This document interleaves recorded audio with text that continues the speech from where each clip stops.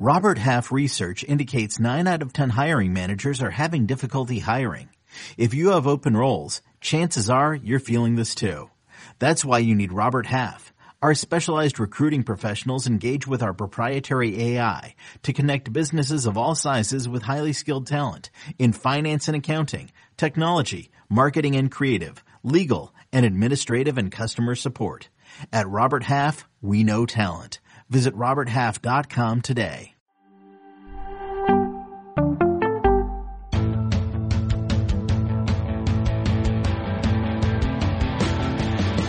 What's up, everybody? Welcome to the Pick Six Podcast, CBS Sports Daily NFL Podcast. I'm Will Brinson. I'm your host.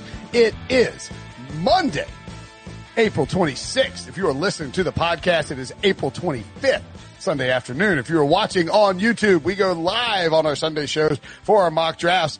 I don't know if we'll do live Sunday shows moving forward, but because this is our final mock draft.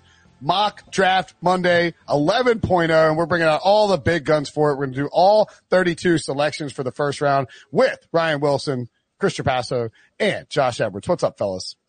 Hey. What's up? Can't wait to see you guys a week from today so we can start talking about the 2022 mock drafts. No, Yeah, please, no. I love those mock drafts. It's like when you go to do a 2022 mock draft that, immediately after doing the 2021 mock or 2021 draft, it is abjectly terrifying to look at a list of prospects and be like, I don't know who any of these guys are. Last year was easy because Trevor Lawrence. I actually have been looking at some of the guys. I don't know who's going to be number one. Like, I don't love Sam Howell nearly as much as Brinson does. And as Debo will attest, Brinson's first overall pick heading into the 2019 season. Oh, come on. Was none other than Jacob Fromm. But you know what stinks is, wait, what year was that again? 2019? Well, this was 2019 season to the 2020 draft.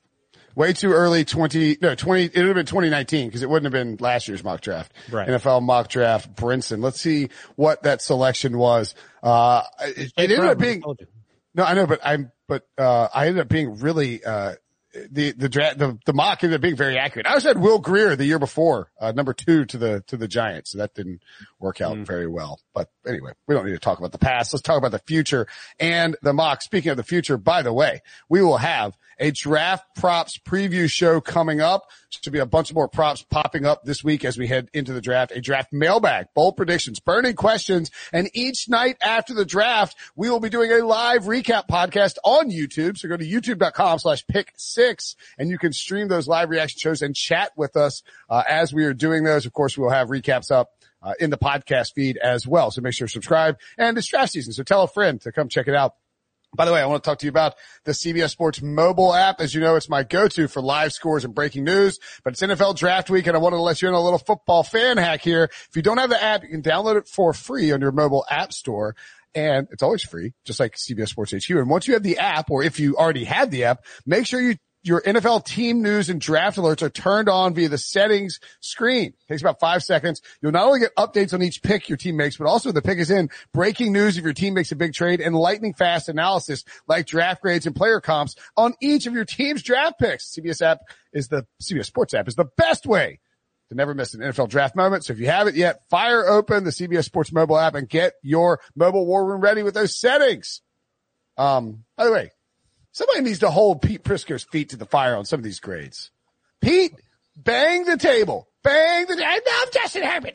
Justin Herbert is great. And then he gave the Chargers a B for taking him. He also is saying Mac is going 3. Mac Jones is going 3 this year, but he doesn't think Mac Jones is going 3. Like he's riding both sides of the. Wait. He's saying Mac is going 3, but shouldn't go 3, right? Yeah, but he'll come back around and say, no, he's going 3. But I don't think he should go 3. I talked to people that think he's a 3rd round pick. He's AJ McCarron with some fire in his belly. That AJ McCarron comp is so disrespectful. It's so disrespectful. AJ McCarron, almost as disrespectful as AJ McCarron at the combine comparing himself to Tom Brady. Yeah. That was bad. Yeah. All right. We got 32 picks to make. So let's, as my son likes to say, get down on it, baby. Nice. I don't know where he gets it from. Do you know where that's from, Brian? There's a song called Get Down On It back in the day. Remember that song? Were you playing that in the house, Will? No. It's that's not what he's saying. No, there's some meme thing. He's big into memes these days. Oh yeah, Kool and the Gang. That's it. Get down on it. That's what it was. Nice. You know that song? Yes, Ryan. Everybody knows that song. Well, you asked me where you got it from. I'm telling you where you got it Is from. that the name of it? I feel like that's not the name of it. 100%. I'm looking at it right now. Okay. Yeah. Get down on it. Yeah. Robbie's a big Kool and the Gang fan. He actually is a big Kool and the Gang fan. Go, Robbie. All right, there we go. That's enough of that. I don't want to get sued. Yeah, actually, you know what? One of his favorite songs is Jungle Boogie. Jungle Boogie. There you go. So there you go. Traps, you are on the clock at number 1. Let's make it short. Let's make it sweet. Make your pick for the Jaguar. You traded out. Traps traded. He traded to the Patriots. Oh my God. No, you're taking Trevor Lawrence. We're taking Trevor Lawrence, and I won't waste any time because Josh is going to be really upset if the Jaguars actually take more than 5 seconds on the real clock on Thursday. So Trevor Lawrence, no hesitation whatsoever. Is that you say Josh is like the Jets GM, or like Josh is just going to be mad if the NFL drags it out? As a human being, they're going to drag it out, and just to not, because we got to write a lot, we got to react, and it's going to be midnight or 1 a.m. So like, the Jaguars could just be like, the draft is now open, like Roger Goodell always says. They need to just say, all right, it's Trevor Lawrence, move on, Jets pick. Yeah. But they're not going to do that. No, they're going to drag it out as much as humanly possible. It's going to be very frustrating for you, Josh. Yeah, they'll wait until the last minute to make the pick, even though we've all known who they're going to take for the past couple of months, because the last year. Well, yeah, probably. It's a good branding opportunity for the organization, but I'm not here to care about your brands. I'm not either. It's like, look, man, this is going to be a long night. Let's get it moving.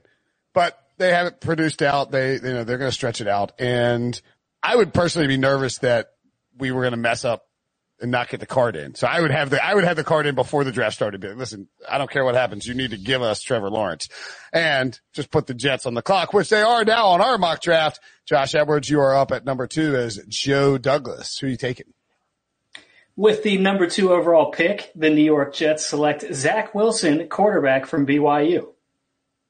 Why not Justin Fields?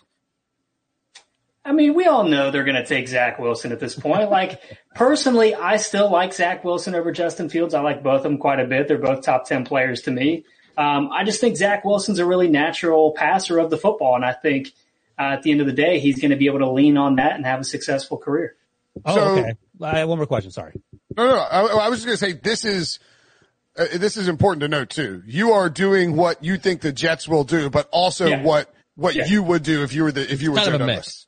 Yeah. So what are the odds this next question relates to Mac Jones? Well, before we move on to that, because we know the odds on this one. Why not Mac Jones at 2? Yeah. Now the question is this: who is more likely to have success in New York City? The one-year wonder from Provo, Utah, or a guy who's played some pretty high-level football at Ohio State the last year and a half?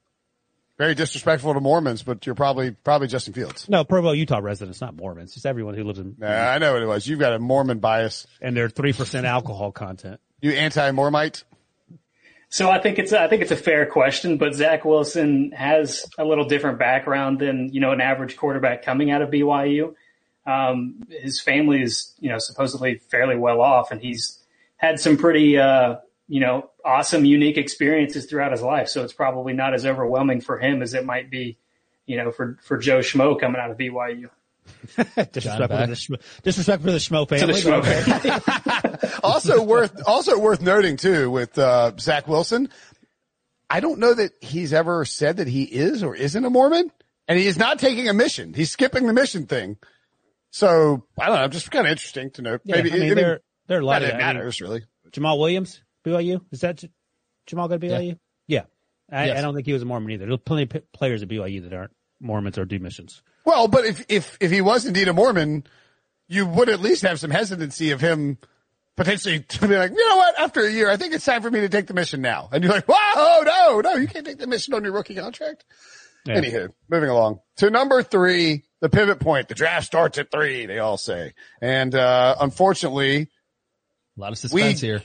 Well, there's no suspense. If there'd be suspense if we give it the pick to Traps or Edwards, but we gave it to Ryan Wilson, so we know who the 49ers are taking at 3. A trade down with the Patriots. I know, right? Who are you going with, Wilson? McCorkle Jones. You know what's going to happen there. So I so desperately want McCorkle Jones to be a Hall of Famer. Like at this point, I'm so deeply invested in And the thing is that the way it started in the fall and early in the draft process after the football seasons were over, it's like, oh, I like him. He's a good guy. I think based on what I've heard, he'll be a top 10 pick. And as I mocked him through either the Eagles at 6 or the Falcons at 4, those fan bases were so outrageously irate that I just sort of I pulled a Brinson and leaned into it. And then once the trade happened, interestingly enough, everyone and their brother in the media got on the Mac Jones train. I don't know if he's going 3, and he very well may not. I've talked to people that know Shanahan pretty well, and they have no idea what he's going to do. Like, Mac Jones makes sense in terms of having success because he had the most success with Matt Ryan. And you could say, well, he had success with RG3 too, but he had to sort of revamp that offense based on what you're saying and hinting at is, I think something that needs to be more strongly talked about. The Shanahans didn't want RG3. Right. And they didn't want to change up their offense to make a read option for RG3. They did all of that out of necessity. And because Dan Snyder flexed on them and made them take RG3, made them trade up and take RG3 at 2. They liked Ryan Tannehill better than RG3. And clearly they thought Kirk Cousins was a potential fit there too. So I think any RG3 discussion as it relates to Mac Jones or Justin Fields should be thrown out the window personally. And it's being used too much as a way to describe quarterbacks that Kyle Shanahan likes. And I don't think that Kyle Shanahan and Mike Shanahan liked RG3. And I certainly don't think they like the fact that they got fired because it didn't work out. That said, that doesn't mean that, Kyle Shanahan does not want to evolve, his coaching to include a quarterback like Justin Fields or of course not. Trey Lance. So I have no idea what's going to happen here. I was happy when the trade happened because it sort of justified what I've been hearing. But if Mac Jones doesn't go 3, then we'll have to see what happens there. I still think he goes in the top 10, just a matter of a team trading up for him. I've heard that the Lions aren't big on Mac Jones, but who the hell knows what the Lions are going to do anyway. So that may not matter at 7. By the way, Jeremy Fowler was on SportsCenter, I believe, on Sunday morning. Just passing this along. I read this, somebody at Bleacher Report wrote this using his quote. Like he wasn't actually, he didn't tweet it out or anything. He said, I'm told the work is done in Santa Clara. They have wrapped up their draft meetings officially. They're ready to make this pick, but it's in the hands of Kyle Shanahan and John Lynch. They're probably not telling anybody. Nobody in that building knows and doesn't expect to know until Thursday. But the coaches broke down Mac Jones, Justin Fields, and Trey Lance this week together in a neutral process. I'm told they've kept an open mind with Justin Fields and Trey Lance winning them over. They had a good process, but there's still a decent amount of buzz league-wide about Mac Jones. So no one knows is the takeaway. Nobody knows. I have a hard time believing they traded up to 3 without knowing who they wanted to take. Right. It doesn't make a whole lot of sense. Like, all right, we'll just trade up and figure it out later. Like it doesn't pass the smell test. Josh and Chris, I'm curious, you guys, what grade would you give Wilson for taking Mac Jones 3 overall? Josh, you go first. Josh is not going to be kind. I'm trying to, no, I'll be kind, No, do not be kind. Let's go with I'll give it a C+. Thank you for the plus. Yeah. Traps, what about you? I'll be a little harsher. I'll say C because they need a quarterback. I think he's similar to Jimmy Garoppolo. And quarterback's the most valuable position. They need to. You better hope he's not similar to Jimmy Garoppolo. Right. You just traded. That's why I'm going C. That's why I'm not. Yeah. One thing I don't get that I'll just finish this whole Mac Jones thing is why the 49ers would be out there pushing that they really like Mac Jones if they don't really like Mac Jones, unless they want a team to trade for Jimmy Garoppolo or something. That's the one thing I have not been able to understand throughout this process. You're saying why would they at 3, they trade up to 3, they know Zach Wilson's going 2, or everyone believes that. But they didn't know that at the time, because remember, they traded up to 3 before Sam Darnold was traded. So they weren't sure what the Jets were going to do. I think they moved up once they had a good idea of what the Jets were going to do. Yeah. But they couldn't for sure. And if you're the 49ers and you like Justin Fields or you like Trey Lance and you want, to me, and we don't want to linger on this too long, but if the Jets, who are almost entirely comprised of former Kyle Shanahan assistants in terms of their coaching staff, found out that Kyle Shanahan loves Trey Lance or Justin Fields, they're going to do a lot of due diligence. I think they spend the next 2 weeks doing due diligence on that, whatever guy that it is. Instead, they think it's Mac Jones, and they're not. Maybe they do some due diligence on Mac Jones. They check him out, but they're not thinking we're taking Mac Jones over Zach Wilson. Okay. It's just been a weird smokescreen to kind of sift through, and depending on whose pro day was that day, like the odds change for who's going to be number 3 overall. But in this mock, it was obviously going to be Mac Jones. Yeah. With Ryan Wilson making the pick, it was going to be Mac Jones. It's had to be. It's going to be a fascinating and potentially expensive 3rd pick overall on Thursday night. I'm kind of excited. You know, I don't. How are you? Let me ask you this. Are you willing to divulge how much you have on Mac Jones going plus 3.5? Is that what you're at? You don't have to, but let me, I'll ask him. Why don't you set an over under on how much you think I have on Mac Jones going over 3.5? Yeah. $250. It's over. I was going to say, I'm taking the over. You can take the over on that one too. All right. So let me ask you this question. How comfortable are you percentage wise that Mac Jones goes over 3.5 right now? Oh, I'm wildly uncomfortable. That's why. Give me a percentage, like 25% over under on that. I think I'm just 50-50. I don't think anybody knows, and I won't believe it's Mac Jones until Roger Goodell says Mac Jones. I do, however, I'm not, because even though I'm just like planting my flag and making these bets, I am not going to plant my flag against Mac Jones if he goes to San Francisco with Kyle Shanahan. That's how strongly I believe in Kyle Shanahan and what he does as a coach. I will not be, poo-pooing Mac Jones and his chances to succeed in San Francisco. That's the other thing too. Like if Mac Jones is going to the Jets, he's probably out of the league in 3 years. Or like if the Lions or Panthers make this trade and we hear it's for Mac Jones, it is the laughingstock of the entire league for a month straight. That's right. That's it's got to be 49ers. Like 49ers, Patriots, and Rams are probably the only teams to get away with it if you didn't have Matthew Stafford. That I agree with that. And that's also why I still feel like there's a pretty good chance it's Justin Fields. Oh, I don't think it's McCoy. I don't think it's Justin. Time machine back to 2018. It was less than 48 hours before the draft that anyone had an idea Cleveland was taking Baker Mayfield number 1 overall. So it's entirely possible you can keep a secret in today's NFL. Hey, Josh, NFL. what were the names in the weeks leading up to the Baker Mayfield announcement that we sort of knew? Who were the first guys going first overall? Well, but before you answer, it was Allen and Darnold. It was almost assuredly Darnold. Yeah, it was almost Darnold was a lock. And on Thursday morning, this is one of the most exciting betting days of my life when the buzz started building that it was going to be Baker Mayfield going first overall, and it didn't come out. I don't think until Hugh Jackson leak it. No. Yeah, that's what happened is Dorsey didn't tell anybody, including Hugh Jackson, until the morning of the draft. And he told Hugh Jackson, and then the second he told Mike Hugh, Silver. Well, it wasn't even Mike Silver. I think it was the second he called Hugh, it was like, pew, pew, pew, pew, pew. Like it started flying out there. Hugh was telling everybody, Baker was 8-1 to be the first overall pick on Thursday morning. I mean, I absolutely slammed that. Yes. You were betting props back then? Okay. Yeah. Well, good for you. Yeah. And so,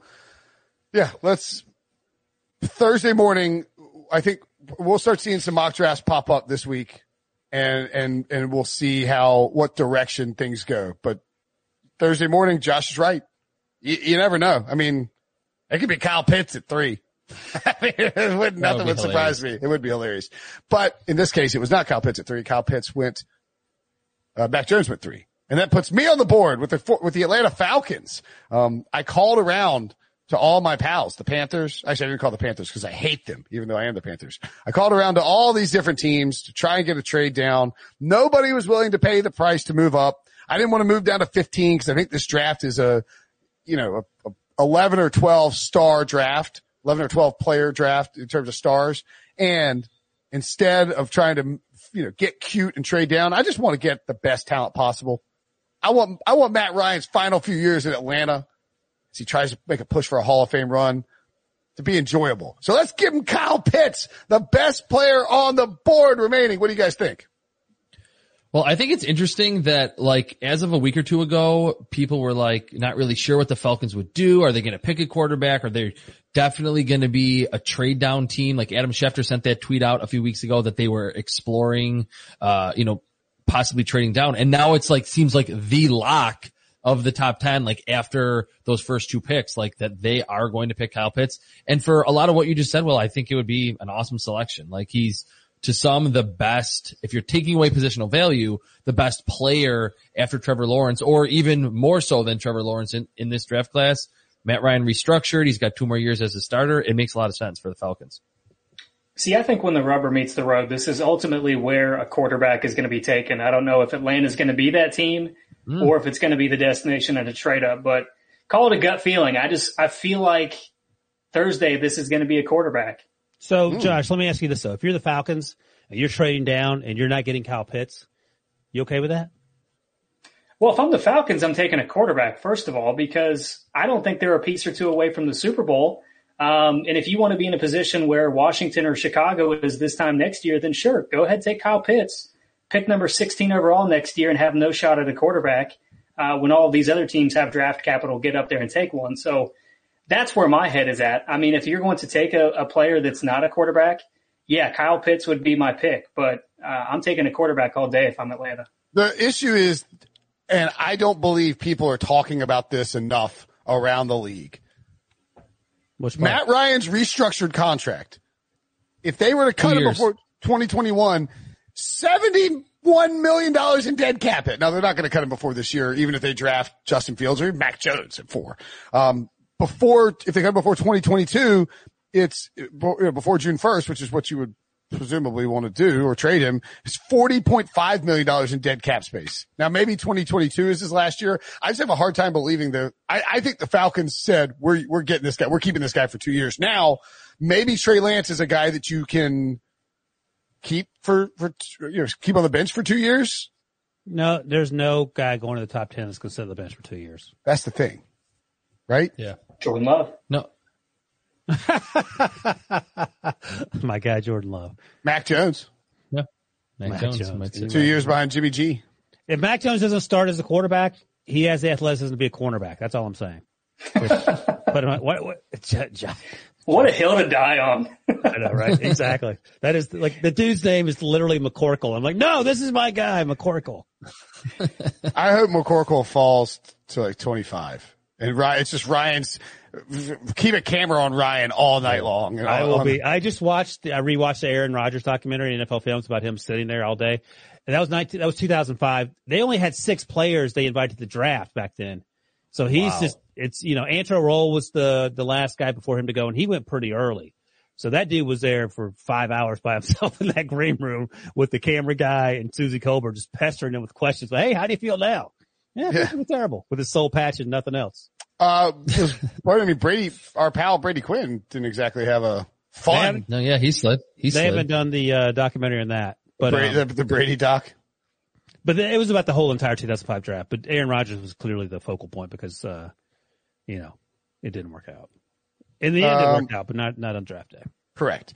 All right. Number 5, picking fifth, the Cincinnati Bengals, America's favorite cheapskate.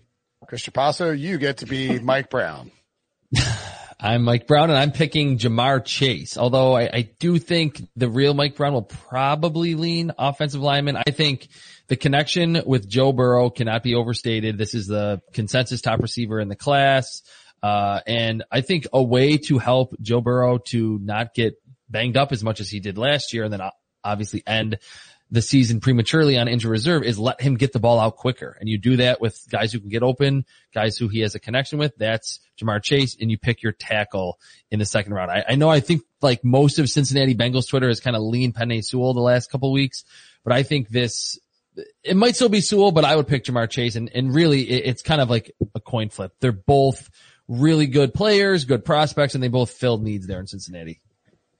So, while we're talking about the Bengals, by the way, I'm going to do the bad sound thing where I play something over my microphone. But did you guys see, when the Colts took Trev Alberts back in like 30 years ago? I watched that NFL Films documentary too, the 1994 draft. Piper? Yeah. Piper? So, it's awesome. The Colts GM was Bill Tobin, he's in the Bengals personnel department now. Duke Tobin is their GM. Is Duke's dad? Yeah. And this is what he had to say about Mel Kiper. Who in the hell is Mel Kiper in a way? I mean, here's a guy that criticizes everybody, whoever they take. He's got the answers to who you should take and who you shouldn't take. In my knowledge of him, he's never ever put on a jockstrap. He's never been a coach. He's never been a scout. He's never been an administrator. And all of a sudden, he's an expert. He's in our papers 2 days ago telling us who we have to take. We don't have to take anybody that Mel Kiper says we have to take. Mel Kiper has no more credentials to do what he's doing than my neighbor, and my neighbor's a postman, and he doesn't even have season tickets to the NFL. Love it. Absolute on-air savage murder of Mel Kiper. You're suggesting that it made its career took off? Yeah. I think so. I mean, if a GM came out there and hammered Will Brinson, I mean, you're already very well known, Will, obviously. Let's settle down. I think having a GM come out there and like say your name on the air, even if it is something as savage as that, I think people will start to, especially today, Google like who is Will Brinson or who is Josh Edwards or who is Chris Trapasso. I think that helped him. So the funny thing is, like I literally just watched that documentary yesterday after the, where did you watch it, by the way? You can actually watch it on NFL Films on YouTube channel, their YouTube channel, so you can watch it, quote unquote, legally. And then they're running all this stuff on NFL Network this weekend. Okay. So it was hilarious. And then that was the same draft as Trent Dilfer because that's what, that's who Kiper wanted the Colts to take. Yeah. But here's the thing, and Dilfer said this in the documentary, and then Florio wrote about it on Pro Football Talk on Sunday. He was not going to Indianapolis. His agent had said, I'm not going to Indianapolis. They thought they were going to Washington. And if you watch the clip, and I don't know if you were watching the clip or just playing the audio, Brinson, you can see them cut back to Kiper, and he looks like, oh my God, this guy's crapping all over me. The only reason they cut to Kiper, and Florio wrote about this on Sunday, is because they, didn't want to show Trent Dilfer's wife crying because she wanted to go to DC. She'd been house shopping in DC, and she thought, oh my God, we're going to DC. And she was bawling, and they said, don't cut to her. So they cut to Kiper looking as he's getting slapped around by Tobin. And the only thing I wish Kiper would have said when they came back to him, I wish he would have said, you know what? I'm wearing a jockstrap right now, Bill Tobin. So take that. As an interesting aside, when we talk about Washington and Trent Dilfer, Washington took Keith Schuler instead. North Carolina, baby. That's right. What? He's from North Carolina. He played out way out west.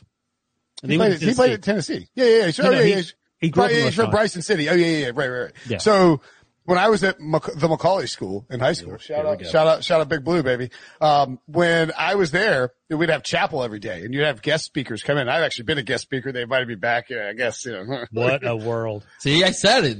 Yeah. Very well known. At any rate. Celeb. Yeah, that's right. That's right. But we were sitting there, and they had Heath Schuler come and talk to us. And Heath Schuler did let me stop you. Which level of Heath Schuler? Like after Tennessee, Washington Heath Schuler, or when he sort of wasn't great Heath Schuler? I think it was like post NFL politics Heath Schuler. Oh, okay. So he was back on the uprising. Yeah. Okay. So he was out of the NFL by 97. 97 was his last year that he has his stats. So yeah, I was there.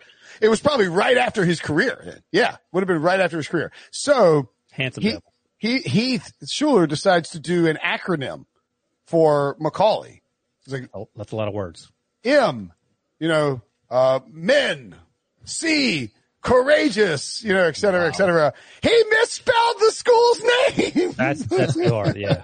He missed like an L or an I or something. Everybody's like, whoa. It's just hundreds of high school kids just in shirts and ties just berating him. Wait a second. There's an I in Macaulay? M-C-C-A-L-L-I-E. Oh, it's not EY. Okay. He missed an L. He missed a letter. I can't remember what he missed. I thought I had you. Yeah. No, that's fair. Yeah. You got to. That was risky for him to do with like such a long word. Like it was like write it down, man. Yeah. No card or just do Schuler. Don't be a hero. That's right. Yeah. Moving along. Oh, we didn't even really discuss the Bengals pick. It's all good. Oh, let me say this. Our buddy Paul Dehner, actually tweeted about this. He said it on the local newscast. He thinks it's Jamar Chase. He thinks that the Bengals have basically hinted that it's going to be Jamar Chase. They feel like, according to how Dehner explained it, that since they have Riley Reid, they feel more comfortable than they would have otherwise. And they have the pick at the top of the second round if they want to circle back there. So he thinks 10 years ago they took A.J. Green 4th overall, and they feel like this is that type of talent. And it appears to be leaning this way. What'd you say? No? No. Jamar Chase is not A.J. Green. Come on. He's A.J. Green at least 2018. He's well. Fair point. A.J. Green. You got me there. Some unfair A.J. Green heat there. Golly. I do think I think it matters that Joe Burrow wants Jamar Chase. I know Definitely. you don't want to let your quarterback run your draft, but if this guy, if Joe Burrow comes out and is like, I really, really, really, really, really want you guys to get Jamar Chase, you make your quarterback happy. Nothing wrong with that. So what if Russell Wilson goes to the Seahawks and he says, man, I really want Jamar Chase on this team? Well, we only have 3 picks. I can't help you.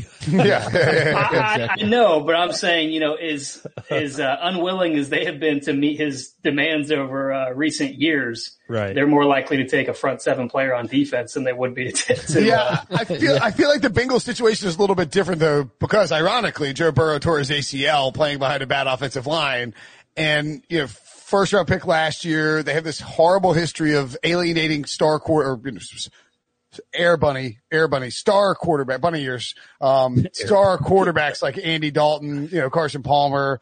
And I think Cincinnati is a team where the way that the media market works and the way that this front office works, that it would behoove you, if you are betting on draft props or you're trying to make a mock draft, or you're trying to make predictions about the draft, to listen to a guy like Paul Dehner, who is very plugged in with the Bengals and who is not gonna be too worried about, giving the Bengals don't care. They're not trading. They're at 5. If somebody moves up to 4 and takes Jamar Chase in front of them, they'll just take Penei Sewell or Kyle Pitts. They don't care. Yeah. I do think we all agree that it should be Penei Sewell, but I don't think it's going to be Penei Sewell. I think it should be Jamar Chase. Okay, that's fine. Me too. So I think we're split, cause I think it should be Penei too, but I honestly think that Cincinnati, the local fan base, is probably on board with Jamar Chase. I think that's probably who they're leaning at this point. I think you're right, Josh. And I think Dehner had mentioned that as well. That's the other thing. And I don't know, I don't pay enough attention to the Bengals because they're not worth paying attention to unless Breach is talking about kickers. But I don't know how influenced Brown is by the fan Probably feelings. 0 influenced. You don't think? No, I think at this point, I think the PR for Chase would be a little better than it would be for Penei Sewell. I mean, just because of the Joe Burrow connection, I think, and wide receiver is a flashier position. Historically, Mike Brown hasn't been though. You're right, Prince. I don't think he cares. I just think they're thinking, okay, both these players are really good. We're going to make Joe Burrow happy, and we're going to have a loaded, skill position group, and make something to work. Yeah. Zach Taylor. Moving along, we actually have a trade. Trapasso and Josh Edwards make a trade. Wow, on a 4-man mock draft. So Josh sent out in our little email thread that as Chris Greer, the GM of the Dolphins, he did not like how the board fell, and he wondered if anyone wanted to trade up. And I had the Broncos pick. They're George Payton, their new GM. They're in Denver, and we made a trade number 9 to number 6. And the Broncos are picking Justin Fields from Ohio State. I traded. Spicy. We need to know what you sent back to. I sent a 2nd rounder, number 40 overall, and a 5th round pick, which doesn't seem like a lot, but it is only moving up 3 selections. And the Dolphins just add to their enormous amount of draft capital that they have. Okay. Justin Fields, look, I like it. I mean, Denver needs to get some competition for Drew Lock. And just the way that things have kind of worked out with what we've seen from mock drafts, I don't think it would be good to, Trey Lance is always the guy that's available for him at 9. And it doesn't feel like Trey Lance is necessarily that 2021 ready to roll competition for Drew Lock, right?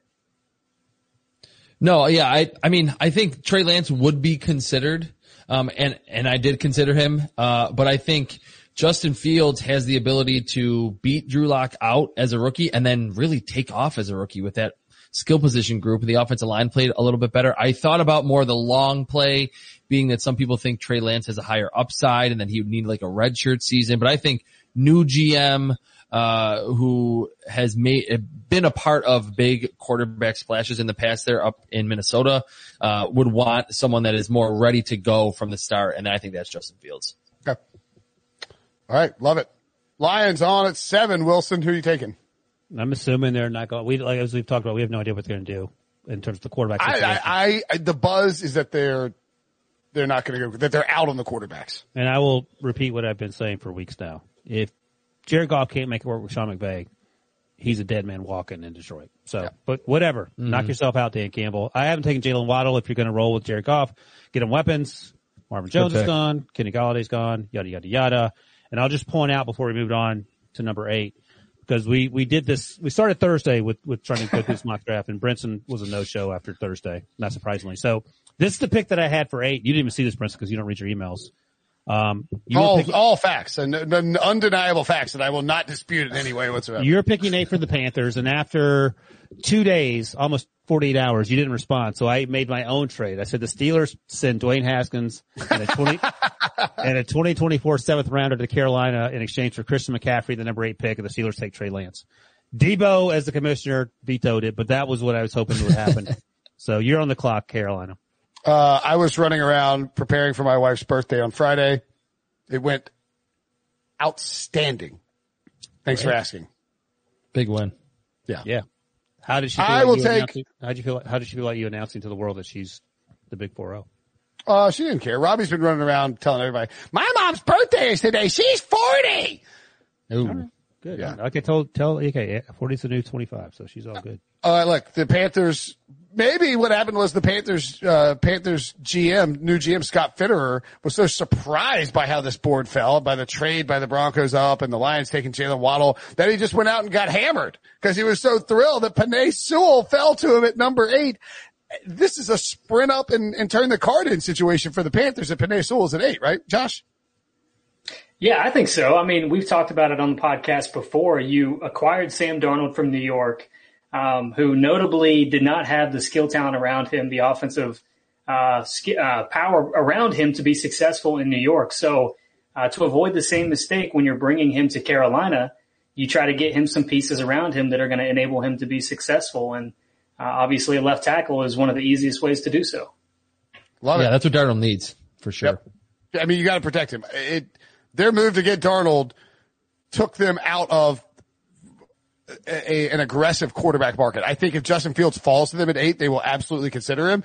Joe Person, friend of the podcast, has reported as much. Don't think it's likely that it happens, but I think they will absolutely consider him. And they're probably going to go Penei Sewell or Rashawn Slater at 8 otherwise, but a cornerback wouldn't. Let me ask you quickly before we move on. Justin Herbert said he would love to be reunited with Penei Sewell, and they're in the market for an offensive tackle. Would you consider trading down to 13 with the Chargers if the price is right? I would consider doing that if I was Carolina. Okay. If the price is right. Because at 13, you're not getting Penei Sewell. Maybe get Rashawn Slater. Maybe there's the top 2 cornerbacks may be gone, so you may have some. 13, I would probably need a future first. Good Lord. All right. Okay. I mean, maybe just a first. Just a first rounder. Just the first rounder to go from 8 to. Yeah, send me next year's first rounder. 8's all yours, Los Angeles. All right. Well, we'll see what happens. Okay. I think 13 is dangerous. Right. Because the offensive tackle, both Rashawn and Penei could be gone. Both, JC and Surtain could be gone. So you might be left holding, you know what? The bag? A pile of poop? A poop filled bag? Mm-hmm. On fire too. Flaming bag of poop. Cool. Josh, you are up as the Miami Dolphins, having traded back to 9. Are you happy with how this all worked out for you? Yeah, I'm happy. As Traps alluded to, I was working the phones. I was trying to move back a little bit because the board did not work in my favor. I was hopeful that I was going to get Kyle Pitts or Jamar Chase.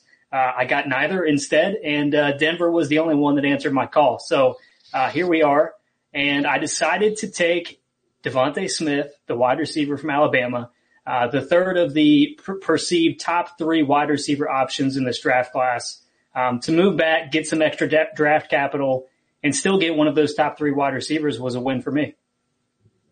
I love it. Makes a lot of sense. I agree. Especially with the Tua connection. I think Devontae Smith's going to be good. So wait, really, you got a second rounder from the Broncos for this. Now, yeah. Now, Josh, as a impartial analyst here, do you, as Chris Greer, feel stupid for giving up a first round pick in exchange for a second round pick to move up 1 spot? Because that's what you did with that Eagles trade. All of a sudden, it looks like it may have been a questionable move. I didn't understand the motivation to make that trade in the moment when they did. It seemed more like an on the clock type situation where you work out those parameters before the draft, saying, hey, if one of these two guys are there, we'd love to move back up and get him. Here's what we would give you. Instead, they decided to make that move a month early.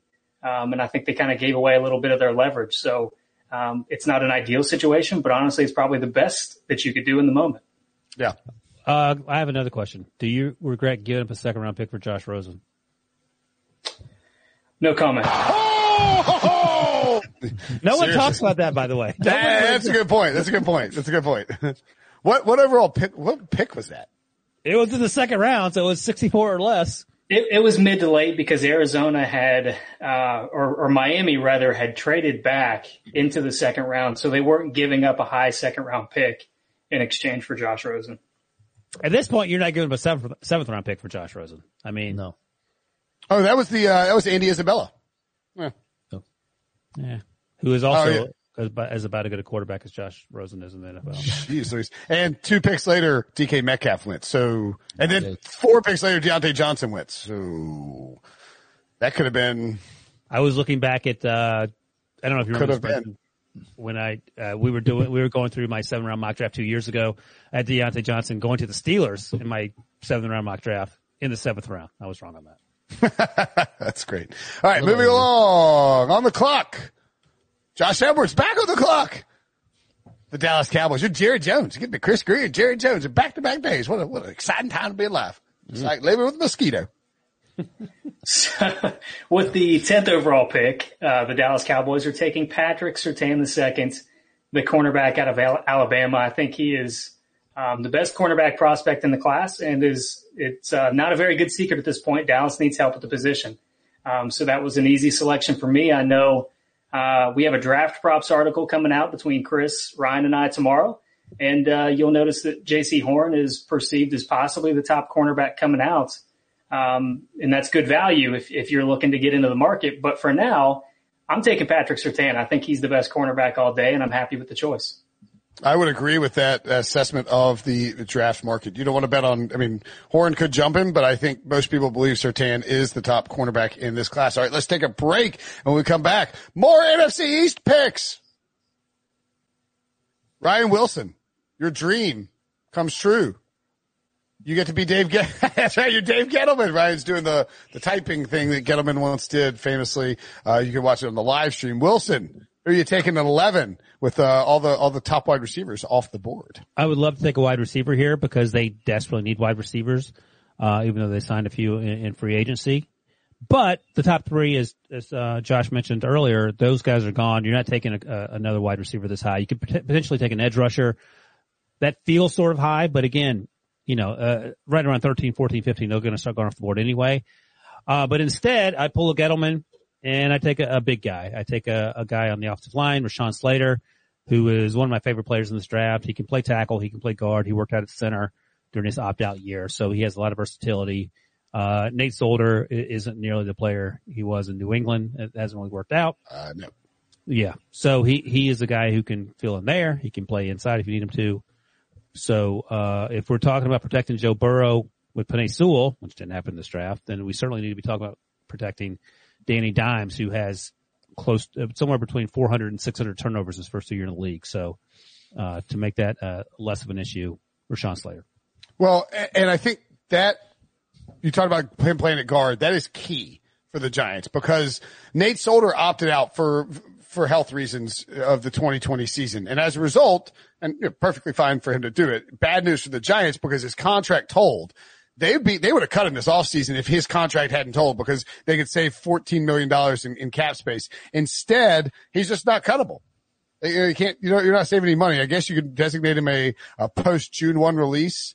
But that would still save you $0 on your cap. So they're going to keep him. They're going to trot him out there for one more year. And to me, if they're doing that, it means they're either going to go with Slater or Elijah Vera Tucker, both of who can play inside if they ultimately go with an offensive lineman. And I think that's probably where Dave Gettleman's head's at. So it really just depends on are 3 wide receivers gone by 11? If not, I think they go wide receiver. If the wide receivers are gone. You think Gettleman will take a wide receiver at 11 if one's there at the top 3? Yeah, I think so. Remember, he took Kelvin Benjamin. I can't see him picking Devontae Smith at 166 pounds. Well, you know my joke about he only takes fat wide receivers too, so that's the thing. Yeah. There are no fat wide receivers. Where are my fat wide receivers?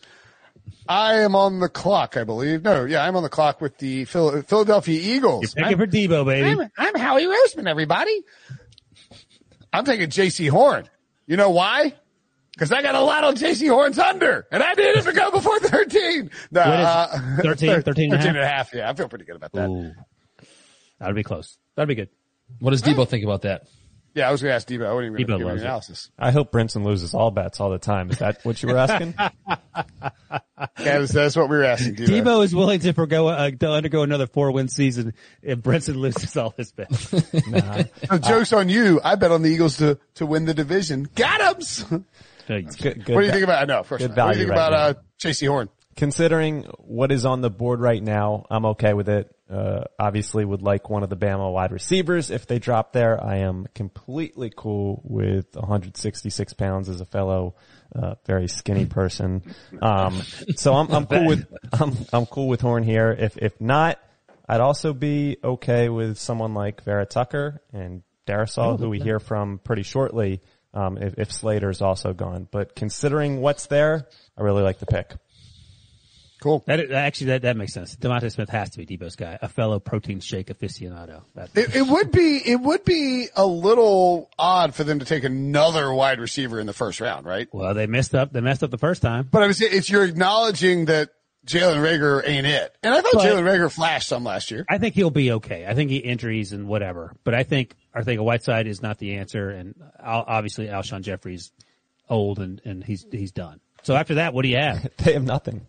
Right. They have Travis Fulgham, who was a fun story for a few weeks, but I mean, and they have Hightower, who's coming into year 2, but again, there's no real depth there. Converted quarterback Greg Ward. Can't forget about him. Greg Ward. Yeah, that's disrespectful. Yeah, I mean, that's the argument is that even if you take Devontae Smith, maybe you're not saying, all right, Reagor's not good. You're just saying we got to have more guys. And, Devontae and Hurts would have played together a little bit, right?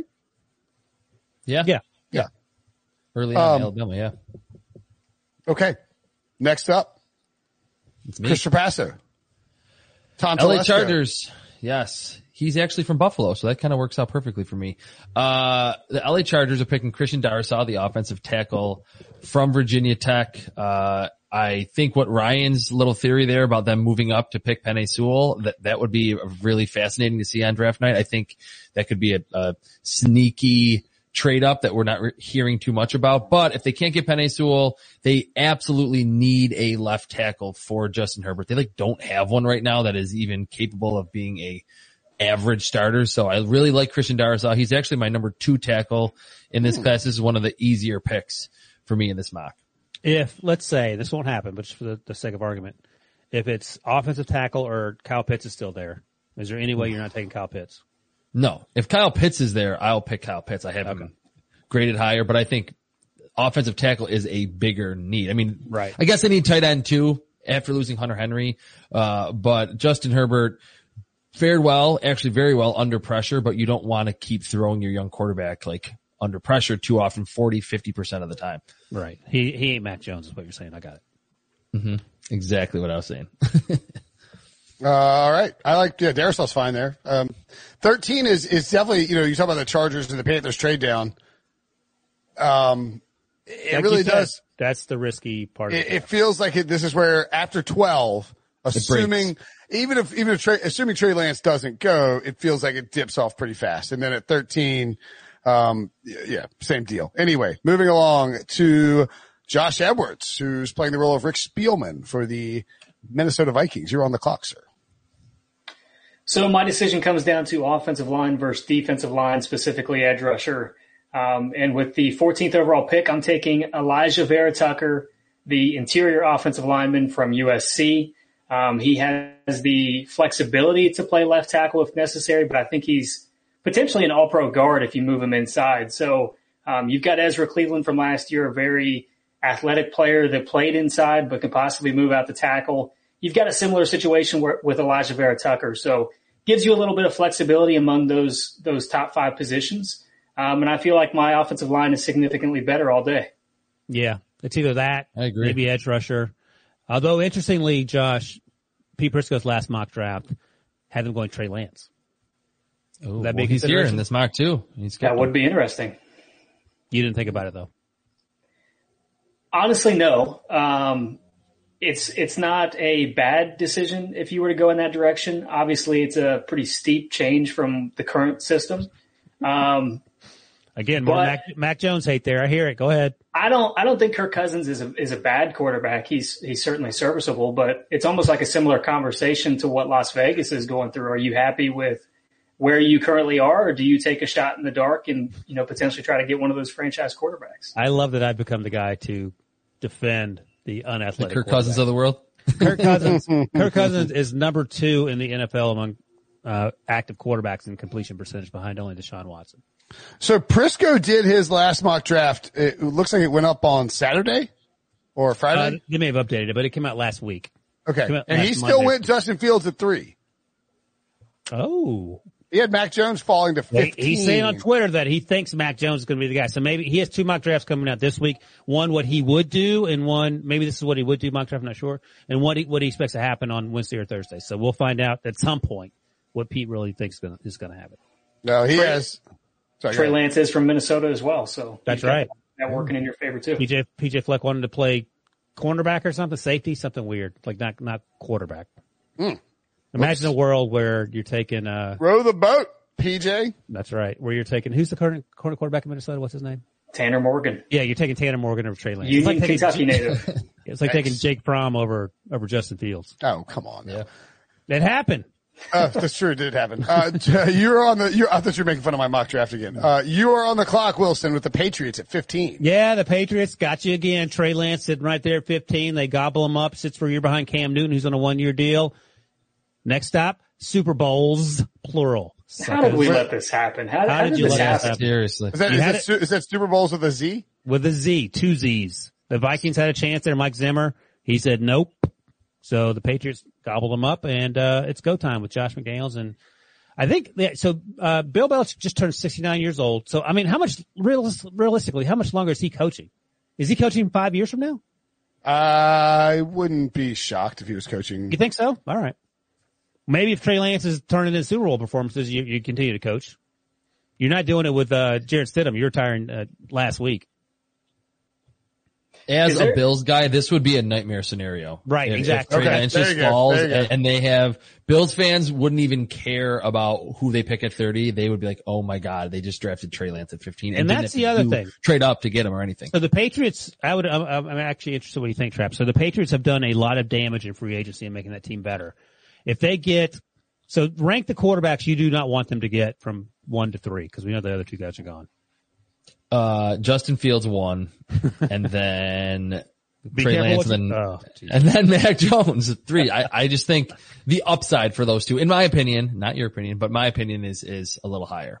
I think with like the Cam Newton stuff too, like with Trey Lance, it'd be the same offense. He could really, like, learning from someone like Cam Newton with the designed run game and not being the most accurate, but having like high caliber, like raw talent. That would be a really nice, like, situation for Trey Lance to sit for a full season or half a season behind Cam Newton. I mean, I think you're pretty panicked if you're Bills, Jets, Dolphins, and the Patriots get Mac Jones. I mean, ready to play Belichick. I mean, that would make me extremely nervous if I was a fan of those other teams. I was going to say, so what do you guys think? Like Mac Jones, because obviously fit. We talk about that, and fit's probably more important for Mac Jones than other those guys. Like Mac Jones ain't going to the Lions and having success. Maybe Justin Fields does. Right. But Mac Jones in New England, I don't know how that goes. It feels scary. It feels scary. Mac Jones in New England does. That doesn't feel like it's going to go and it's going to turn into a 8-9 season now that we have to say 8-9. Like, you think it would be better than that or worse than that? Oh, I think he would be hitting home runs from day one in that system. And that defense I do think that Josh McDaniels would probably want to go back to like the Tom Brady system after kind of the disaster that the Cam Newton design run power, RPO stuff. Like that would be, going back to the Tom Brady system and having a Tom Brady type of quarterback. I'm not going to say he's Tom Brady 2.0 would certainly scare Bills fans for sure. Josh, you don't want Mac Jones in New England. You don't want New England taking a quarterback, period. If the Pats take a quarterback, that quarterback feels like he's going to be great. And they've never used a first-round pick on a quarterback. Belichick has never used a first-round pick on a quarterback, right? Yeah. So I just want to know if Wilson does your phone work? Because I'm sitting here at number 14, and I'm just curious.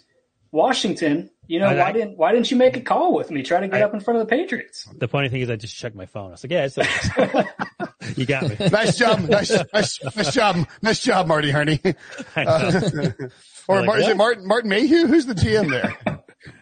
Where? DC? Who's actually making the calls for Washington? Oh, I don't know. I can never remember the new GM's name. I think at one point it was Marty Herney, and then I think it ended up being Martin Mayhew. I think Martin Mayhew is the official. Mm-hmm. Yeah, it is Mayhew. It is now? Okay. Yeah, I knew that. I didn't know his name, and it was sort of weird because what happened was they hired the president. They hired, Mayhew. Oh, so Herney is the executive VP of football / player personnel. So they hired Herney. And then there was a bunch of it's the old boys club. They hired a crusty old white guy who's been fired a bunch of times. Outrage. And they're like, all right, we're going to hire Martin Mayhew. Just kidding. It was very bizarre. And Jason Wright, who's black, is the president. And he was there before. Yeah. Who is making the decision on draft day? But that was the weird. Who's the final say? Dan Snyder. Sure, a good call. We've already talked about how he talked two head coaches into a quarterback that they didn't want. I would say that the final decision is probably being made by Ron Rivera. I agree. Oh. Would be my ultimate guess. Okay. So I'm on the clock with the Arizona Cardinals at 16. And with that pick, now that there's some buzz they would take a wide receiver, I don't think that's out of the question. Certainly need some offensive line help. You put a lot of things that the Cardinals need, but they keep pounding the defensive angle in the draft, and we're going to do it again. My boy Steve Keim going up to the clock and taking Greg Newsome, cornerback out of Northwestern. I think that cornerback is a pretty clear need for this team, right, Chris? Yeah, definitely. I mean, with no Patrick Peterson there anymore, and this selection seems like good value, and Greg Newsome's stock has risen over just the entire pre-draft process, tested very well. A lot of ball production, very, very quick feet, loose hips. I think that would be one of those hit the ground running selections at a gigantic position of need for a team that you're, saying Steve Keim and Cliff Kingsbury, I think are relatively on the hot seat. Like they need to, after all the splash moves that they've made over the past couple of years, they need to start delivering results. And this is an instant impact pick with Greg Newsome. Any complaints about Greg Newsome there at 16 for the Cardinals, Wilson? So you take your 14th pee break of the show. Yeah, I'm having a Sunday fun day. No. Oh, you pounding some rosé? Yeah. As it turns out, I am. Are you really? Yeah, a little red wine. It is 6:00 on Sunday. You know what I'm having? I can only imagine some triple IPA nonsense. No, my pals at Ridgewood Wine and Beer here in Raleigh gave me a call and said, "Hey, Brinson, we got some beer from the Vale in Richmond. You need to come up and get you some." So I came up and got a big old pallet of it. The Vale, I'm having a green Miata, and it is friggin' amazing. All I know is that your buddy that promised me Sierra Nevada has yet to deliver my Sierra Nevada. Oh, you know what? It wasn't Sierra. I was supposed to be delivered a big thing in New Belgium. And I was out of town, and UPS tried 3 times and then sent it back to Colorado. So of course it had to do with you. That's right. I love Greg Newsome. Cool. Good choice. All right. Next up, Trapasso on the clock for you are John Gruden with your hand jammed in a Mike Mayock puppet. And you are the Las Vegas Raiders. That sounds a little gross. You're on the clock. A little weird. You're on the clock at 17. Great visualization. The Raiders are going to pick Tevin Jenkins, right tackle from Oklahoma State. We know what happened up front for the Raiders this offseason, had a mass exodus there. And right now, Brandon Parker and Denzel Good are penciled in, supposed to be the right side of their offensive line. Tevin Jenkins, you don't have to move positions. You don't have to flip him to the left side. Nasty, mauler in the run game, good technician in pass protection. This might feel like a reach to most people, but I think if you are going to stick with Derek Carr and a lot of the quarterbacks are already gone, just get him the best protection as possible. That's when obviously someone like Derek Carr can operate at his most efficient, when he has a good offensive line. My only concern is that if you're protecting Derek Carr, that's great if he's going to score 60 points a game, but this defense is straight up dog doo-doo. So I don't know how you fix that if you're not taking defensive players. Like, I don't think this is too high for Tevin Jenkins. I like Tevin Jenkins, and I understand given all the weird things they did with the offensive line in the offseason, but I mean, is there a worse defense in the NFL? Nah. Not many. I thought about Christian Barmore. I'm just not as high on him. I mean, after they cut Maurice Hurst, like the middle of their defensive line is pretty barren. But they have like Max Crosby and Cleveland Ferrell. They could maybe go edge rusher here. I just think in today's NFL, I always side offense. Like if you can improve your offense, I think that matters just even a little bit more than like getting a good linebacker, like picking Micah Parsons here or even picking someone like Kwity Paye. So it's all about the quarterbacks, all about scoring points. And the Raiders weren't terrible. They were in playoff contention until the last couple of weeks of the season. That Ryan Fitzpatrick ridiculous game, that ridiculous fourth quarter comeback from Ryan Fitzpatrick. So I think just getting Derek Carr the most out of him, you do that by drafting Tevin Jenkins here. I think you can make the case that the Raiders go any direction, honestly. Yeah. Mm-hmm. But I mean, anything. You know, they went Henry Ruggs in the first round last year. And by the way, anything including really that good, including Trey Lance being available here. That could be anything. Trey Lance would be real interesting if John Gruden went that direction, and it would a fresh quarterback face in a draft would probably push back a little the heat that's starting to build around Gruden and his situation there. At number 18, Josh Edwards, Chris Greer, back on the clock.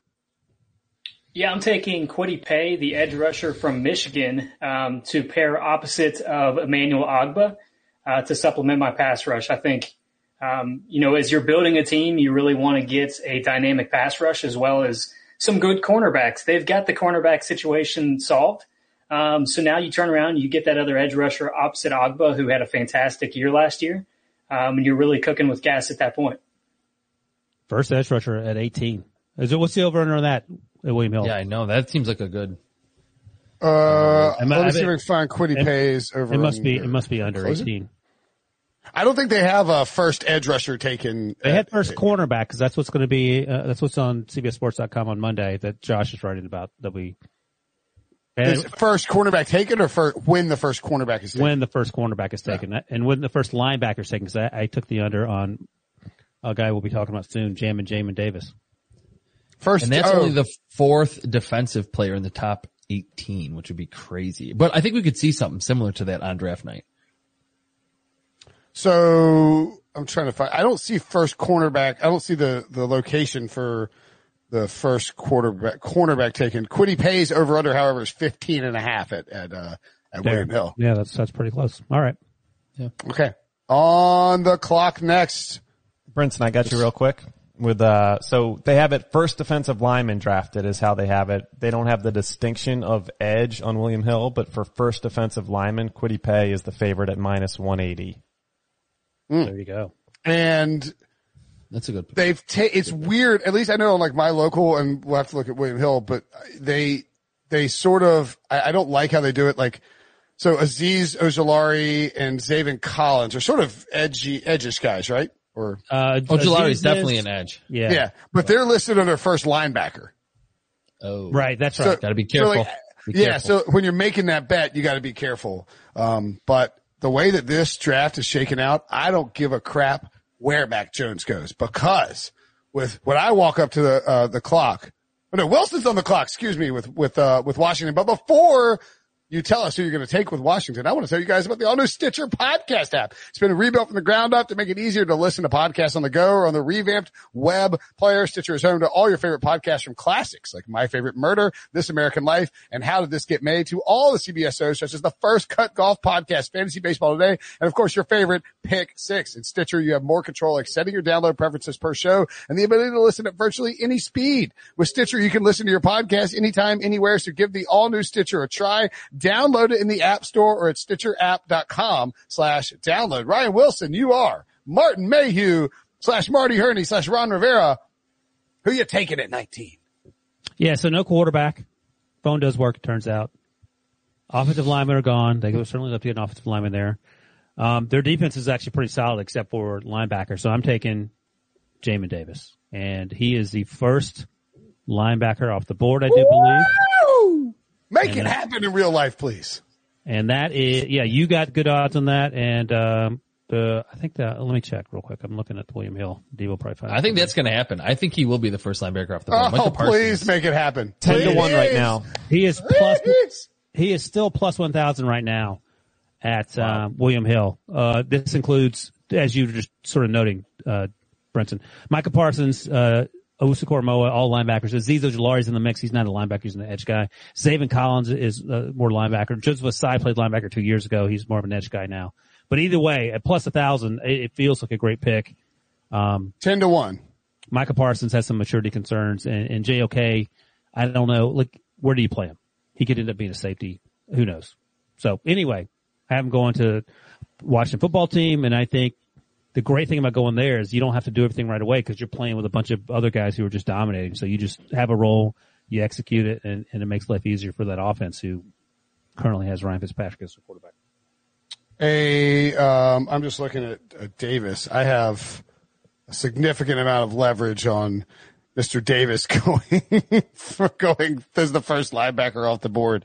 That would be holy Moses. Would that be a Josh, how do you feel about the idea of Jamin going first? I'm comfortable with it because I think, and the chances that it happens based on what you know.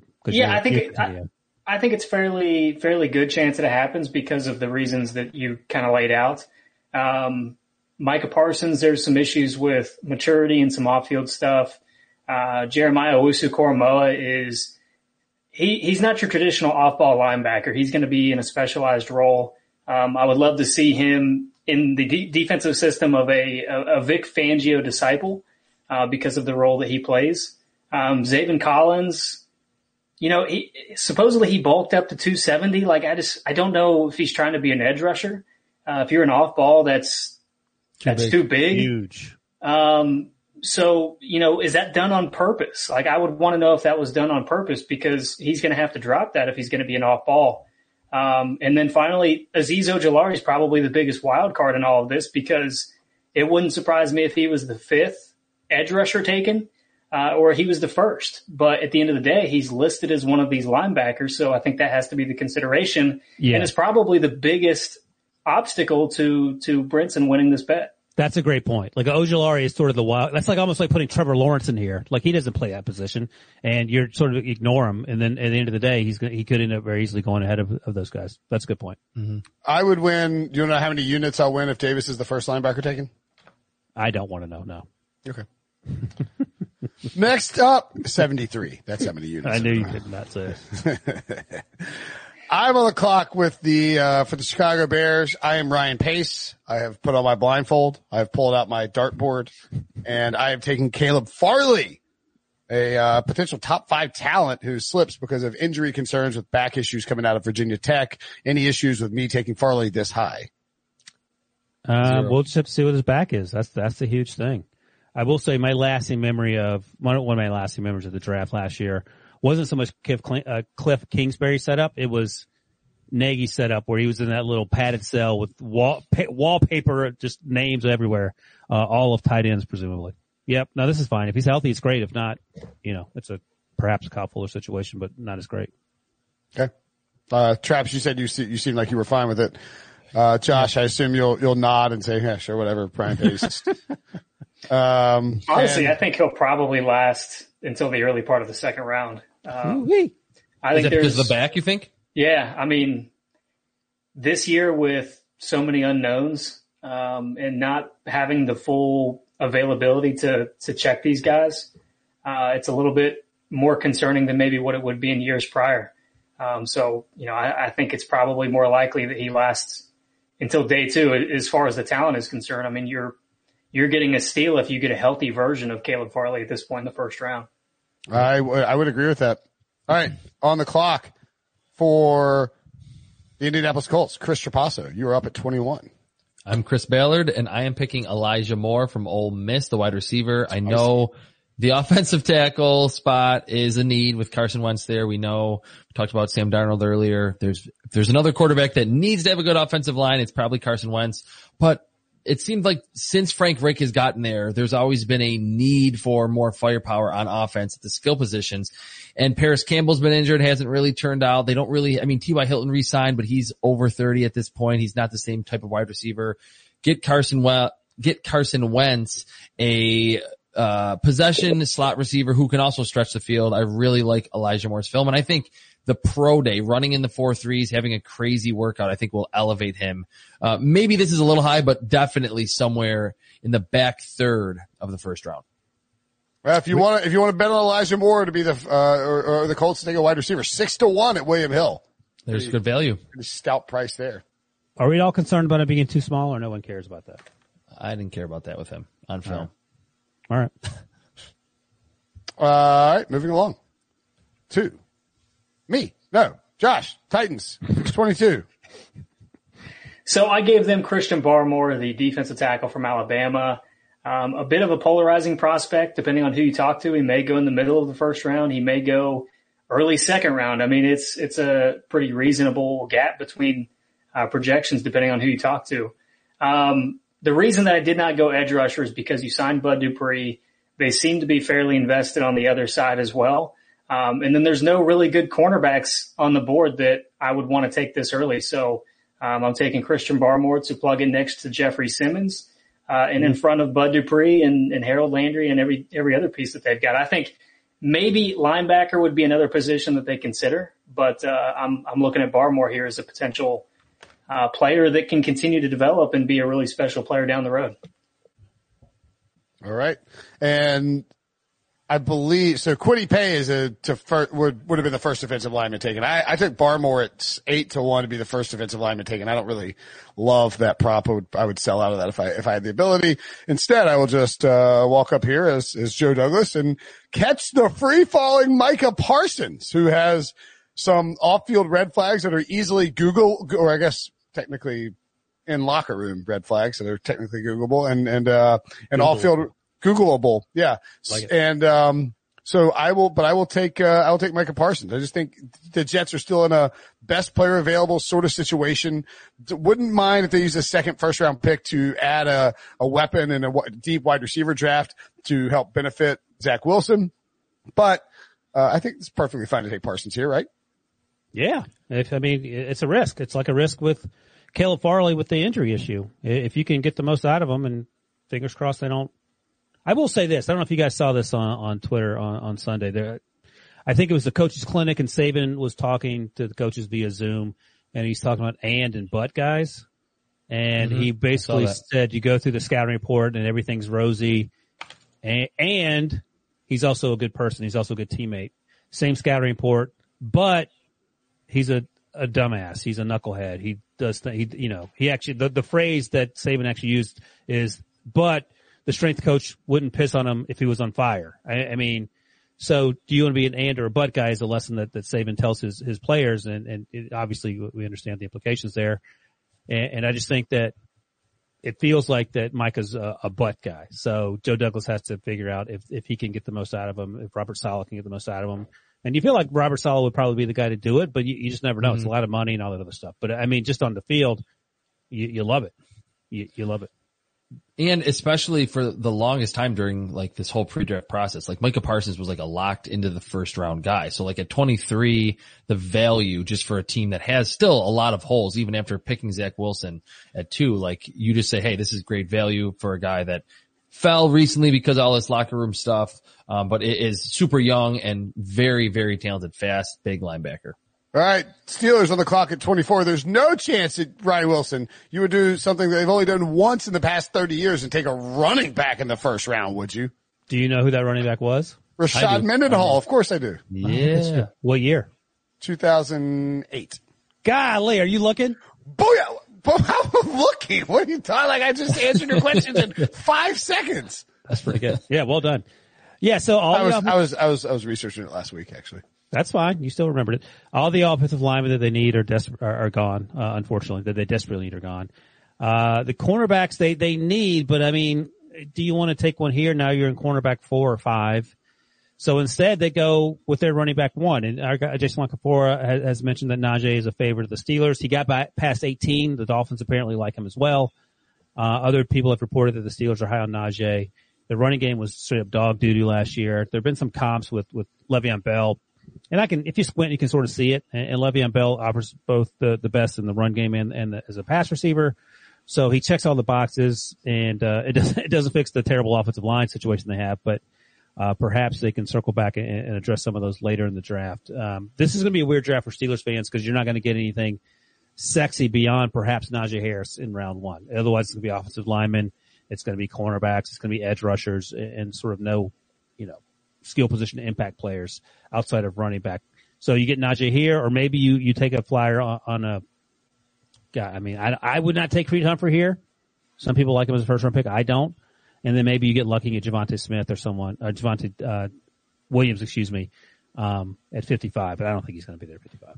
We'll talk about it on the, on the prop show. But I think the number of running backs taken. And by the way, Pittsburgh minus 110. Minus 110. Take a running back, first player drafted. Wow. Do you have the other positions listed, or just that it? Offensive lineman plus 250, cornerback 5.5 to 1, linebacker 14 to 1, defensive lineman 20 to 1, wide receiver 25 to 1. Yeah, they're not taking a wide receiver. Yeah, right. I mean that sounds about right. I mean, offensive lineman, that makes sense. Najee Harris also minus 145 to be the first running back drafted. ETN plus 160. Javonte Williams plus 475. And I think the number of running backs taken in the first round is either a half or 1.5.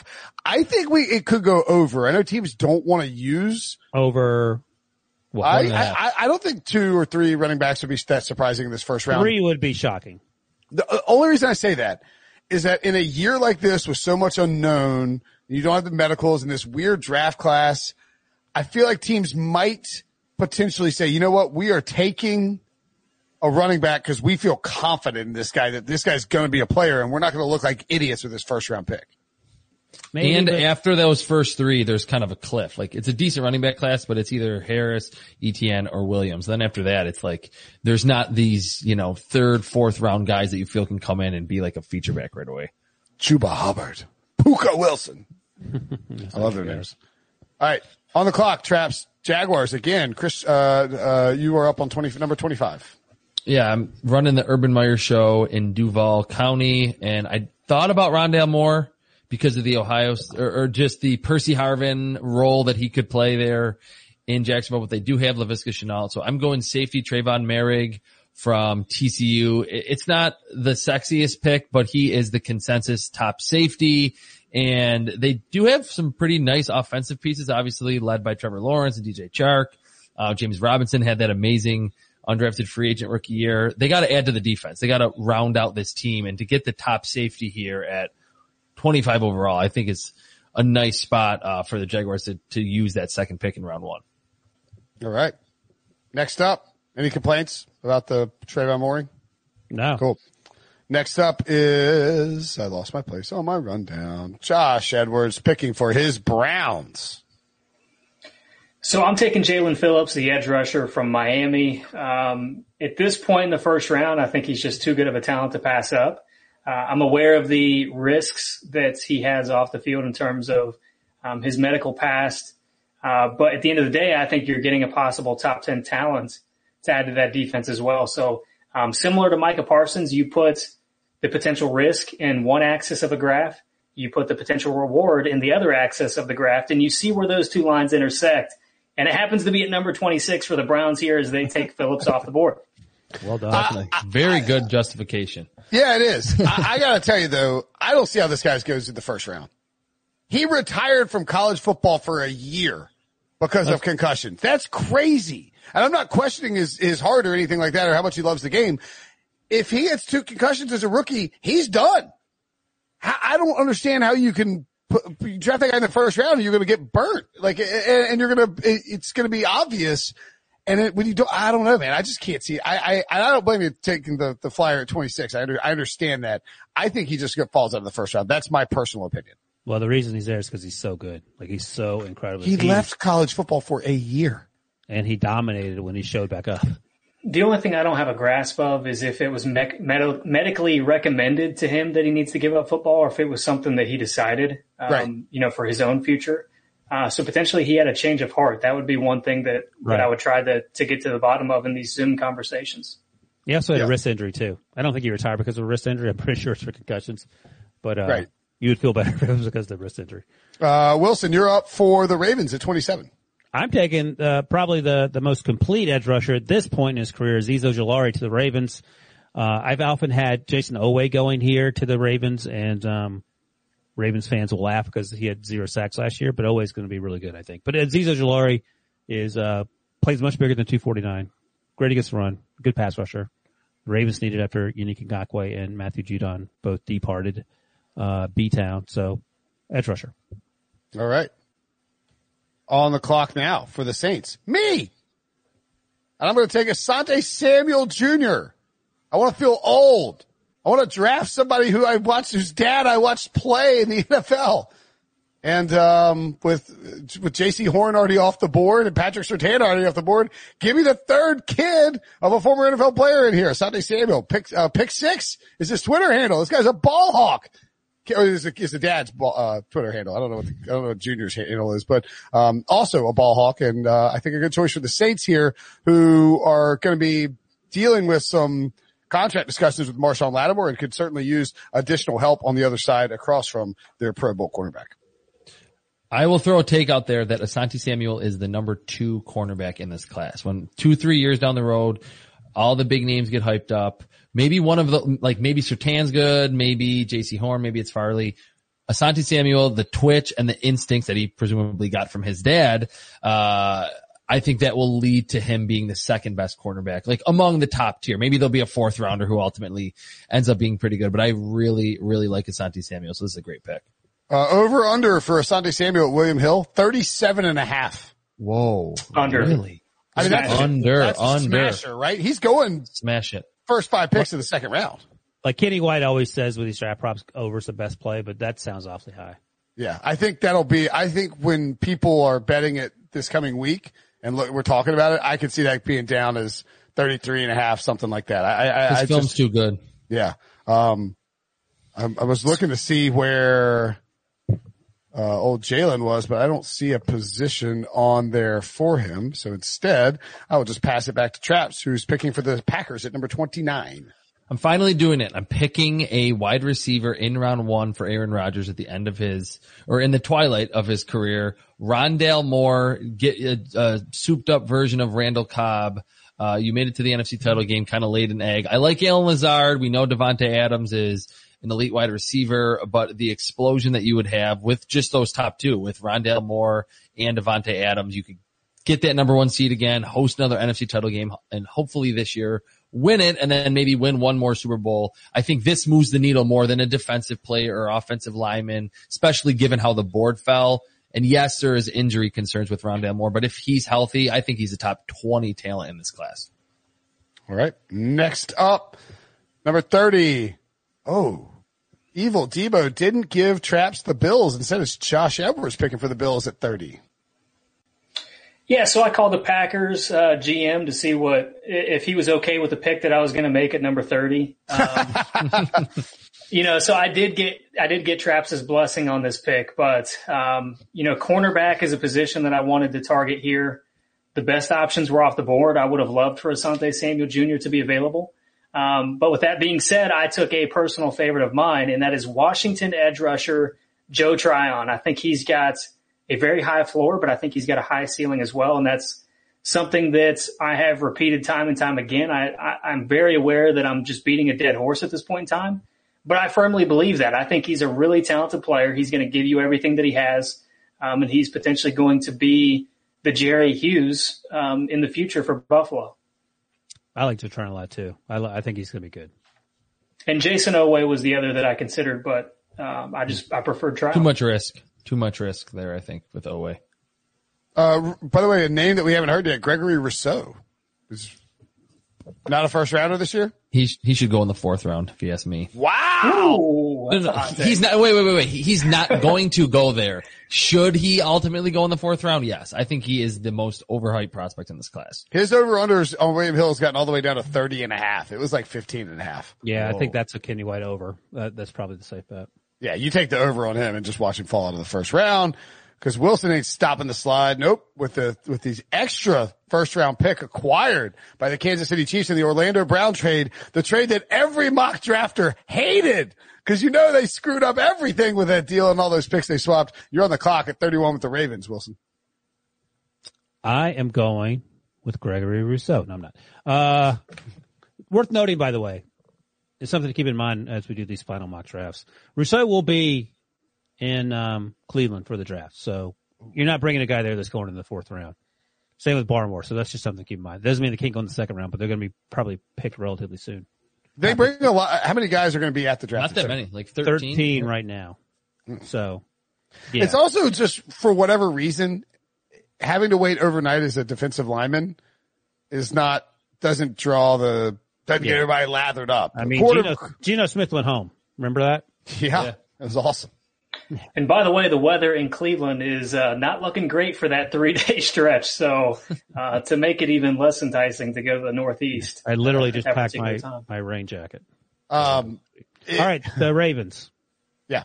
So they got rid of Orlando Brown. They obviously need some offensive line help there. They're getting Ronnie Stanley back. They're in conversations with Al Villanueva, which is sort of funny if you're a Steelers fan. He's not going to replace Orlando Brown. So they could go O-line here, but we've been talking for quite a few picks now that you're down to O-line 5 or 6 or 7 or whatever now. So instead, going wide receiver. And it was down to Kadarius Toney and Terrace Marshall. My issue with Terrace Marshall is not the athleticism. He ran a sub 4.4 or the height, the wingspan, the big catch radius. It's just that he played in an offense when he was at his best, when he was the number 3 guy with Jamar Chase and Justin Jefferson. So Kadarius Toney balled out last year for Florida. I know he's only 5'11", but he plays much bigger than that if you're looking for a sort of a threat at all 3 levels. Hollywood Brown still feels like just sort of a one-trick pony at this point. He can get better, but he has yet to do so consistently. So I'm going with Kadarius Toney to open up that offense and the offense's passing game in particular.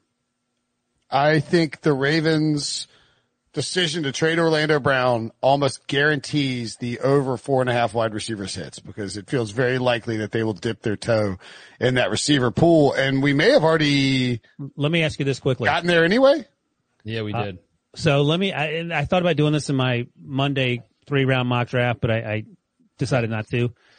If you are the Giants at 11, are you willing to trade down to pick 31, I think? So you get the Ravens pick 31, I think a 2nd round pick. Or maybe even just pick 27 and 31. Let's do 27 and 31 to get up to 11, and the Ravens take Devontae Smith. Who's going to be the first one to make the Gettleman joke? Dave Gettleman's not trading in the 1st round. But what would you think of the Ravens giving up those 2 picks to get up to however high they have to get Devontae Smith? For as much as I don't like trading up in general, just as a draft theory, I would applaud them for it, given like where they are with Lamar Jackson and the state of that offense. And we've all said it, like there's the top 3 wide receivers that are the elite prospects. And I think Kadarius Toney's good. I don't think that would be a terrible pick at 31, but if you could get Devontae Smith on this offense, you could really give him the ball on a lot of high percentage stuff that Lamar Jackson wouldn't have to be super precise throwing the football. I would applaud Eric DeCosta for making that, aggressive trade as you see in the Bills, the Browns, and the Chiefs kind of really load up on the offensive side. Debo, quick question for you. On a scale of 1 to 10, how badly are you flipping out that Field Yates and Adam Schefter are tweeting about Patrick Peterson and Brian McFadden's podcast, All Things Covered? I was unaware because I'm completely focused on this podcast right now. That's exciting. Field Yates, Field tweeted out and tagged the podcast too. Good job by you, Field Yates. That's the good thing to do. The honest thing to do, and Schefter gave him the retweet. So just thought I'd let you know. Anywho, the over-under on wide receivers in the 1st round at William Hill, 4.5. Here's the catch. It's now minus 300. Oh. Okay. So. What was it like a week ago? It got up to 200 last week, and then I got it at 160, I think, and I took it over 4.5 minus 160. I wouldn't mind over 5.5. I think we see 6 wide receivers go in this 1st round. I know people are like, oh, it's deep, it's wide receiver, it's a deep class. You could just talk yourself into a lot of these wide receivers. Well, you got 6 wide receivers, 3 running backs. By the way, you buried the lead on the Pat P thing. The announcement was he changed his number. Yeah. Well, he's new team, so you don't have to pay for it. Exactly, which is the way to do it. So he's now number 7, which he wore at Florida State, and that's what the all things. He played college at LSU. Which is, oh yeah, sorry. I was looking at BMAC. You're thinking McFadden. Yeah, McFadden. Yeah. Oh, I was thinking you were thinking of Sandy Samuel, but yeah, you're thinking BMAC. Yeah, that's right. Yeah. Pat P was, Pat superstar at LSU. Would smoke you in tennis. 100%. 100%. Why don't you put me on All Things Covered, Debo? You get some real celebrity juice by bringing on, me. No, they can only have, according to Shaq, they can only have one white guy on All Things Covered. That's right. Oh my God, that man. All right, Debo, what's more exciting, Shaq talking about you or the heat that you're getting on Twitter right now for the podcast? Exciting isn't the word. I think the Shaq thing was a little unexpected. That was awesome. Well, Debo hit him with the Debo peace sign too. Devo's like, I mean, I say like he saw my last name. Like, what was he expecting when I turned my camera on? That was classic. That was good. All right, I'll wrap up this first round. I am the Tampa Bay Buccaneers. I thought about going Elijah Moore, but yeah, I'm Jason Light. I'm asleep at the wheel here. I'm basking in the glow of the Super Bowl, and I didn't realize that Elijah Moore is already on the board. So instead, I will go with Travis Etienne, who sort of it feels dumb to repeat what the Chiefs did last year and take a running back 32nd overall. I understand that there are other positions of greater value. I wouldn't be surprised if they went in a different direction here, but Etienne is a superstar. That guy is going to be awesome at the NFL level. I am not worried about his production. And when you look at what the Buccaneers have at running back, yes, Ronald Jones has improved as things have gone along. And yes, Leonard Fournette is apparently great in the playoffs, but Keyshawn Vaughn, man, they added Giovanni Bernard. You can bring Etienne in. It doesn't feel like you got to cut 2 guys though. Who are you cutting? I mean, Ronald Jones and Leonard Fournette. Keyshawn, yeah. Keyshawn, you just drafted him in the 3rd round. Yeah. All right. This he also feels drafted a kicker in the 2nd. True. Now we're making fun of him, but Jason Light's drafting has actually been really good. Yeah. Mm-hmm. Yeah. No, I mean, it just proves that you need a quarterback. And once you have a quarterback, a lot of things come together for you. Yeah. Brinson, did you also make this pick because you have the over 1.5 running backs in the first round? Yes, that's exactly what I did. See, that's what I was going to say. I was going to say, if you're Jason Light at this point in the first round and one running back has already gone off the board and you know you're going to take a running back at 32, you're probably running the William Hill, smashing that over on the 1.5 so you can cash in. So what happens if they're in the, that's exactly right, Josh. What if they're showing the Tampa Bay Buccaneers war room cam and he's got William Hill up on one screen and Travis Etienne on the, I mean, that's a conversation with Roger Goodell, I imagine. There are some, by the way, Elijah Moore's draft position over under 29.5. Surprisingly, I got to tell you, William Hill does a great job with their site and all that, but having the Panther, like first position taken props on the same page as all the other props makes it very hard to navigate. I wish they would change that. I think they hope you scroll and bet. They don't. Right. They're not catering to the podcasters who are trying to talk about Tommy Trimble's draft position. What is 29 is interesting though, because that covers you with the Packers, the Saints, and Trapp's got him going number 21 to the Colts as well. So a number of teams that would make a lot of sense there in the back half of the first round. Tommy Trimble's over under 87.5. I like the under, but who knows? Peyton Turner. No. 74.5. Under. That's going to be close. That feels like a good number. They got some ridiculous names on here. Felipe Franks over under draft position. No. The more ridiculous thing than his name is read out the draft prop. 229. I mean, that's insane. Like, who is going to be the Mr. Irrelevant? I think it only takes one team. Frank's getting drafted. I think he gets drafted. I think he's like, he's amazing, but. Is 229? Is that just you got drafted if it's under 229? Well, the thing is, it was at 258. I read it the other day. It was 258, which is literally the next to last pick. Devontae Smith's draft prop. Oh yeah, we got a whole podcast for this. We'll talk about him later. We'll do props later. Anything else? Any thoughts on the first round that you guys want to add before we get out of here? No, Rashad Bateman is kind of interesting. I mean, we were talking about wide receivers, but he had been a fixture in round 1 mock drafts forever. So it's kind of interesting that he's not in this mock. So as I'm looking back, I think the Bills, the Browns, the Titans, the Dolphins, the Jets, I think whoever was making those picks probably had the best haul. That's good stuff. I will give the Saints and the whoever else I was drafting for A pluses across the board. Well, and full disclosure, Debo made those picks, but sure, give yourself the A plus. I made the last two. Just like the Pick Six podcast, Debo does the work, you take the credit. That's correct. That's how it works. That got dunked on. That's the show. Thanks for listening. Thanks for watching. We'll see you guys tomorrow.